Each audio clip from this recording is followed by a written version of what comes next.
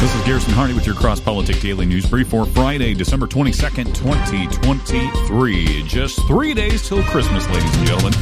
And hey, how about a quick shout out to Andrea and Jonah Briggs? It's only fair because Diana made the Wives show. So there you go. Had to throw that in there. And before we get to the news, a quick shout out to Samaritan Ministries as well. This is the time of year many of us are thinking about how we're going to pay our medical bills next year. Before making a final decision, take a look at healthcare sharing with Samaritan Ministries. As a Samaritan member, you're connected to 80,000 Christian households across the nation who stand ready to care for one another spiritually and financially when a medical need arises. Samaritan Ministries is affordable, and with no network restrictions, you're in control of your healthcare, choosing the doctors, hospitals, and treatments that are right for you. And with direct member-to-member sharing, you'll always know who your money is helping. And you're not supporting medical procedures that go against your values either. Get started today at SamaritanMinistries.org/crosspolitic. That's SamaritanMinistries.org/crosspolitic. Now we get to the news, and some explosive news at that. Trump is disqualified from 2024 ballot. This according to a Colorado court. Colorado's top court ruled on Tuesday that President Donald J. Trump is disqualified from holding office again because he engaged in, quote, insurrection with his actions leading up to the January 6th storming of the Capitol. This according to an explosive ruling that is likely to put the basic contours of the 2024 election in the hands of the U.S. Supreme Court. The Colorado Supreme Court was the first in the nation to find that Section 3 of the 14th Amendment, which disqualifies people who engage in insurrection against the Constitution after taking an oath to support it, applies to Mr. Trump, an argument that his opponents have been making around the country. The ruling directs the Colorado Secretary of State to exclude Mr. Trump's name from the state's Republican primary ballot. It does not address the general election. Quote, "We do not reach these conclusions lightly," a four-justice majority wrote, with three justices dissenting. "We are mindful of the magnitude and weight of the questions now before us. We are likewise mindful of our solemn duty to apply the law without fear or favor and without being swayed by public reaction to the decisions that the law mandates we reach," end quote. President Trump's campaign said immediately that it would appeal the decision to the U.S. Supreme Court. The Colorado justices anticipated that likelihood by putting their ruling on hold at least until January 4th. If President Trump appeals before then, the hold will continue until the Supreme Court rules. And while Tuesday's ruling applies only to one state, it could all but force the nation's highest court to decide the question for all 50. Quote, "It's hard for me to see how they don't take this one because this certainly seems to be one of those questions that requires some national resolution." This was according to Anthony Michael Kreis, an assistant professor of law at Georgia State University who has closely followed the Colorado case and related lawsuits around the country. If the justices take up the case, it will join a pile of other Trump-related matters that they have agreed or are likely to decide, including whether he is immune from criminal prosecution for actions he took in office and the scope of an obstruction charge that is central to his federal January 6th case. The U.S. Supreme Court has a 6-3 conservative majority with three justices appointed by Donald Trump himself and is already under extraordinary political pressure and scrutiny both for its rulings and its justices' ethics.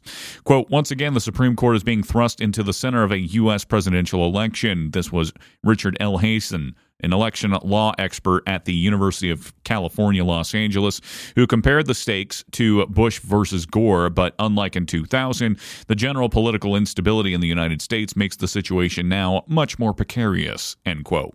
In the Colorado court's lengthy ruling on Tuesday, the justices then reversed a Denver district judge's findings last month that Section 3 did not apply to the presidency. They affirmed the district judge's other key conclusions that Mr. Trump's actions before and on January 6, 2021 constituted engaging in insurrection and that courts had the authority to enforce Section 3 against a person whom Congress had not specifically designated. A majority of the court holds that President Trump is disqualified from holding the office of president under Section 3 of the 14th Amendment to the United States Constitution, the justices wrote. Because he is disqualified, it would be a wrongful act under the election code of the Colorado Secretary of State to list him as a candidate on the presidential primary ballot, end quote. President Trump's campaign, of course, denounced the ruling, which is likely to inflame a Republican base that he has primed to see the array of civil and criminal cases against him as a witch hunt. Politically, his standing among Republican primary voters has only risen in the wake of the dozens of criminal charges against him. Quote, unsurprisingly, the all-Democrat appointed Colorado Supreme Court has ruled against President Trump, supporting a Soros-funded left-wing group's scheme to interfere in an election on behalf of crooked Joe Biden by removing President Trump's name from the ballot and eliminating the rights of Colorado voters to vote for the candidate of their choice. That was campaign spokesman Stephen Chung, who continued saying, quote, we have full confidence that the U.S. Supreme Court will quickly rule in our favor and finally put an end to these un-American lawsuits, end quote. Similar lawsuits in Minnesota and New Hampshire were dismissed on procedural grounds. A judge in Michigan ruled last month that the issue was political and not for him to decide, and an appeals court affirmed the decision not to disqualify Mr. Trump there. The plaintiffs have appealed to the Michigan Supreme Court. Tuesday's ruling is not only historic and justified, but necessary to protect the future of democracy in our country, according to Noah Bookbinder, the president of Citizens for Responsibility and Ethics in Washington, and he said that in a statement. His organization represented the voters seeking to disqualify Mr. Trump in Colorado. President Trump himself, who has routinely railed against unfavorable rulings, did not explicitly mention the Colorado Supreme Court decision in a speech Tuesday evening in Waterloo, Iowa, but his campaign was already fundraising off of it. An email to his supporters accused Democrats of trying to nullify Trump votes and asked for contributions to help defend his place on the ballots. Republican elected officials quickly circled the wagons around Mr. Trump, and a super PAC forming him blasted out some of their comments to supporters. In one more illustration of the unusual nature of the 2024 Republican primary race, in which even the candidates seeking to defeat Mr. Trump for the party's nomination have largely shied away from condemning him, his main rivals, Ron DeSantis and Nikki Haley, both suggested that the ruling was an abuse of judicial power. The case hinged on several questions. Was it an insurrection when Trump supporters stormed the Capitol on January 6, 2021, trying to stop the certification of the 2020 election? If so, did Mr. Trump engage in that insurrection through his messages to his supporters beforehand, his speech that morning, and his Twitter post during the so-called attack? Do courts have the authority to enforce Section 3 of the 14th Amendment without congressional action? And does Section 3 apply to the presidency? Again, an explosive ruling that is likely to put the basic contours of the 2024 election in the hands of the U.S. Supreme Court. Elsewhere, going overseas, at least 15 dead in Prague shooting.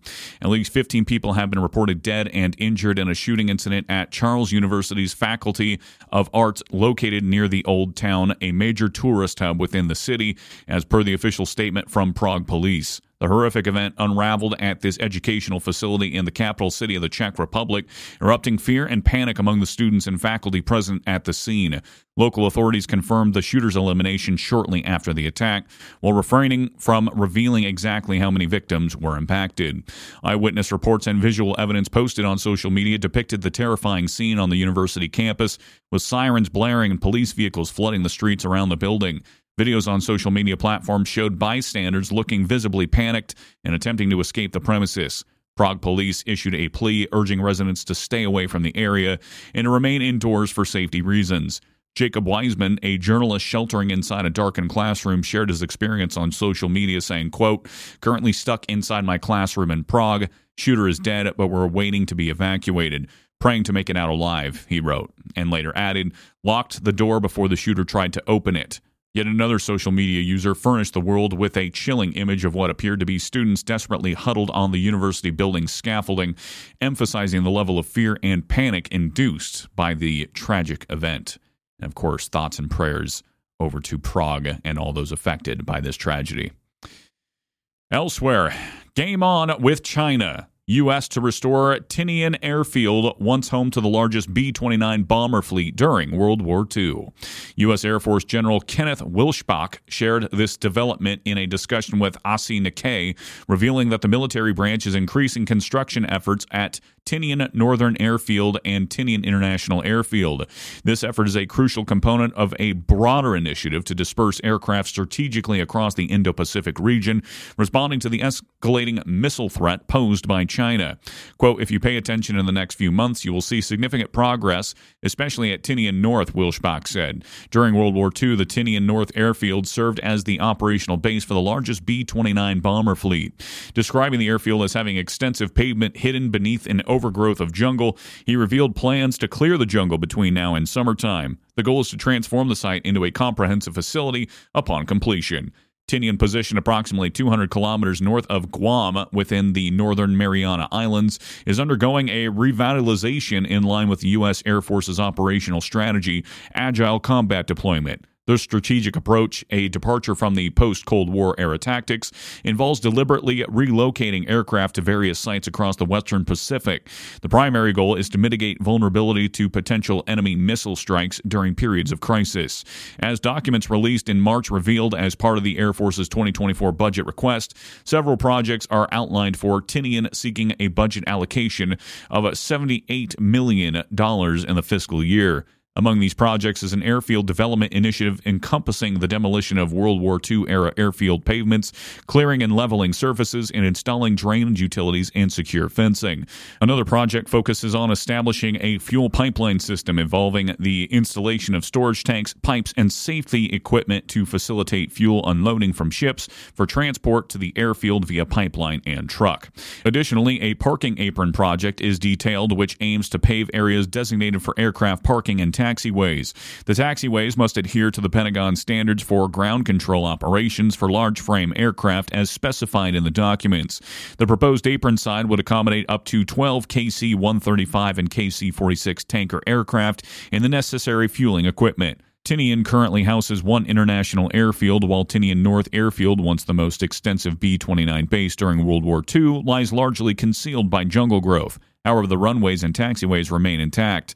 Tinian was captured from Japanese control by U.S. forces in the summer of 1944 toward the end of World War II. The northern expanse of the island hosted a substantial and historically momentous airfield, famously recognized as Northfield. This field played a crucial role in the Operation Silver Plate, serving as the departure point for two specially modified B-29 bombers on separate sorties, making the sole operational use of nuclear weapons to date. Beyond these historic missions, Northfield was instrumental as the launch site for many bomber and reconnaissance flights conducted over Japan and across the Western Pacific during latter phases of the war. In the aftermath of World War II, the airfield witnessed a substantial deterioration in maintenance, resulting in the decline of its expansive parallel runways, aprons, and supporting infrastructure. The U.S. Air Force is now intensifying its endeavors to enhance the airfield's capabilities to accommodate fighter jets, bombers, and significant support aircraft. These expanded capabilities align with the standards commonly met by the nearby Andersen Air Force Base on Guam. However, the U.S. believes that if Andersen Air Force Base faces disruption due to enemy actions, notably those from China or natural disasters, this facility on Tinian would be crucial in ensuring continuity and resilience in U.S. military operations in the Pacific region.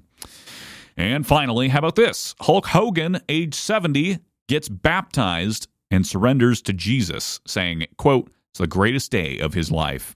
WWE icon Hulk Hogan has been baptized. His ceremony took place at Indian Rocks Baptist Church in Florida, as noted by the social media slideshow he shared Wednesday night, saying, quote, "Total surrender and dedication to Jesus is the greatest day of my life," end quote. That was the 70-year-old star's caption to the post. No worries, no hate, no judgment, only love. Hogan's slideshow included a video of him and his wife, Sky Daly Hogan, submerging themselves in a pool of water and resurfacing with huge grins on their faces. They were both garbed with white clothing, with the former pro wrestler rocking his signature bandana and a gold cross necklace. A photo included at the end of the post appeared to show Hulk and Sky plus others bowing their heads in prayer. The Indian Rocks Baptist Church took to its Instagram story to celebrate the Hogan Knows Best alums special moment. And that is your news for today. This has been your Cross Politic Daily News Brief. If you like the show, go ahead and hit that share button for me down below. You want to sign up for a pub membership, a magazine subscription, or tickets to our conference next year in Dallas-Fort Worth, head on over to FightLaughFeast.com. And as always, if you want to send me a news story, if you want to ask about our conference next year, or if you want to become a corporate partner of Cross Politic, email me at Garrison@FightLaughFeast.com. For Cross Politic News, I'm Garrison Hardy. Have a great rest of your day. Have a great weekend. And have a very Merry Christmas with you and yours. Lord bless.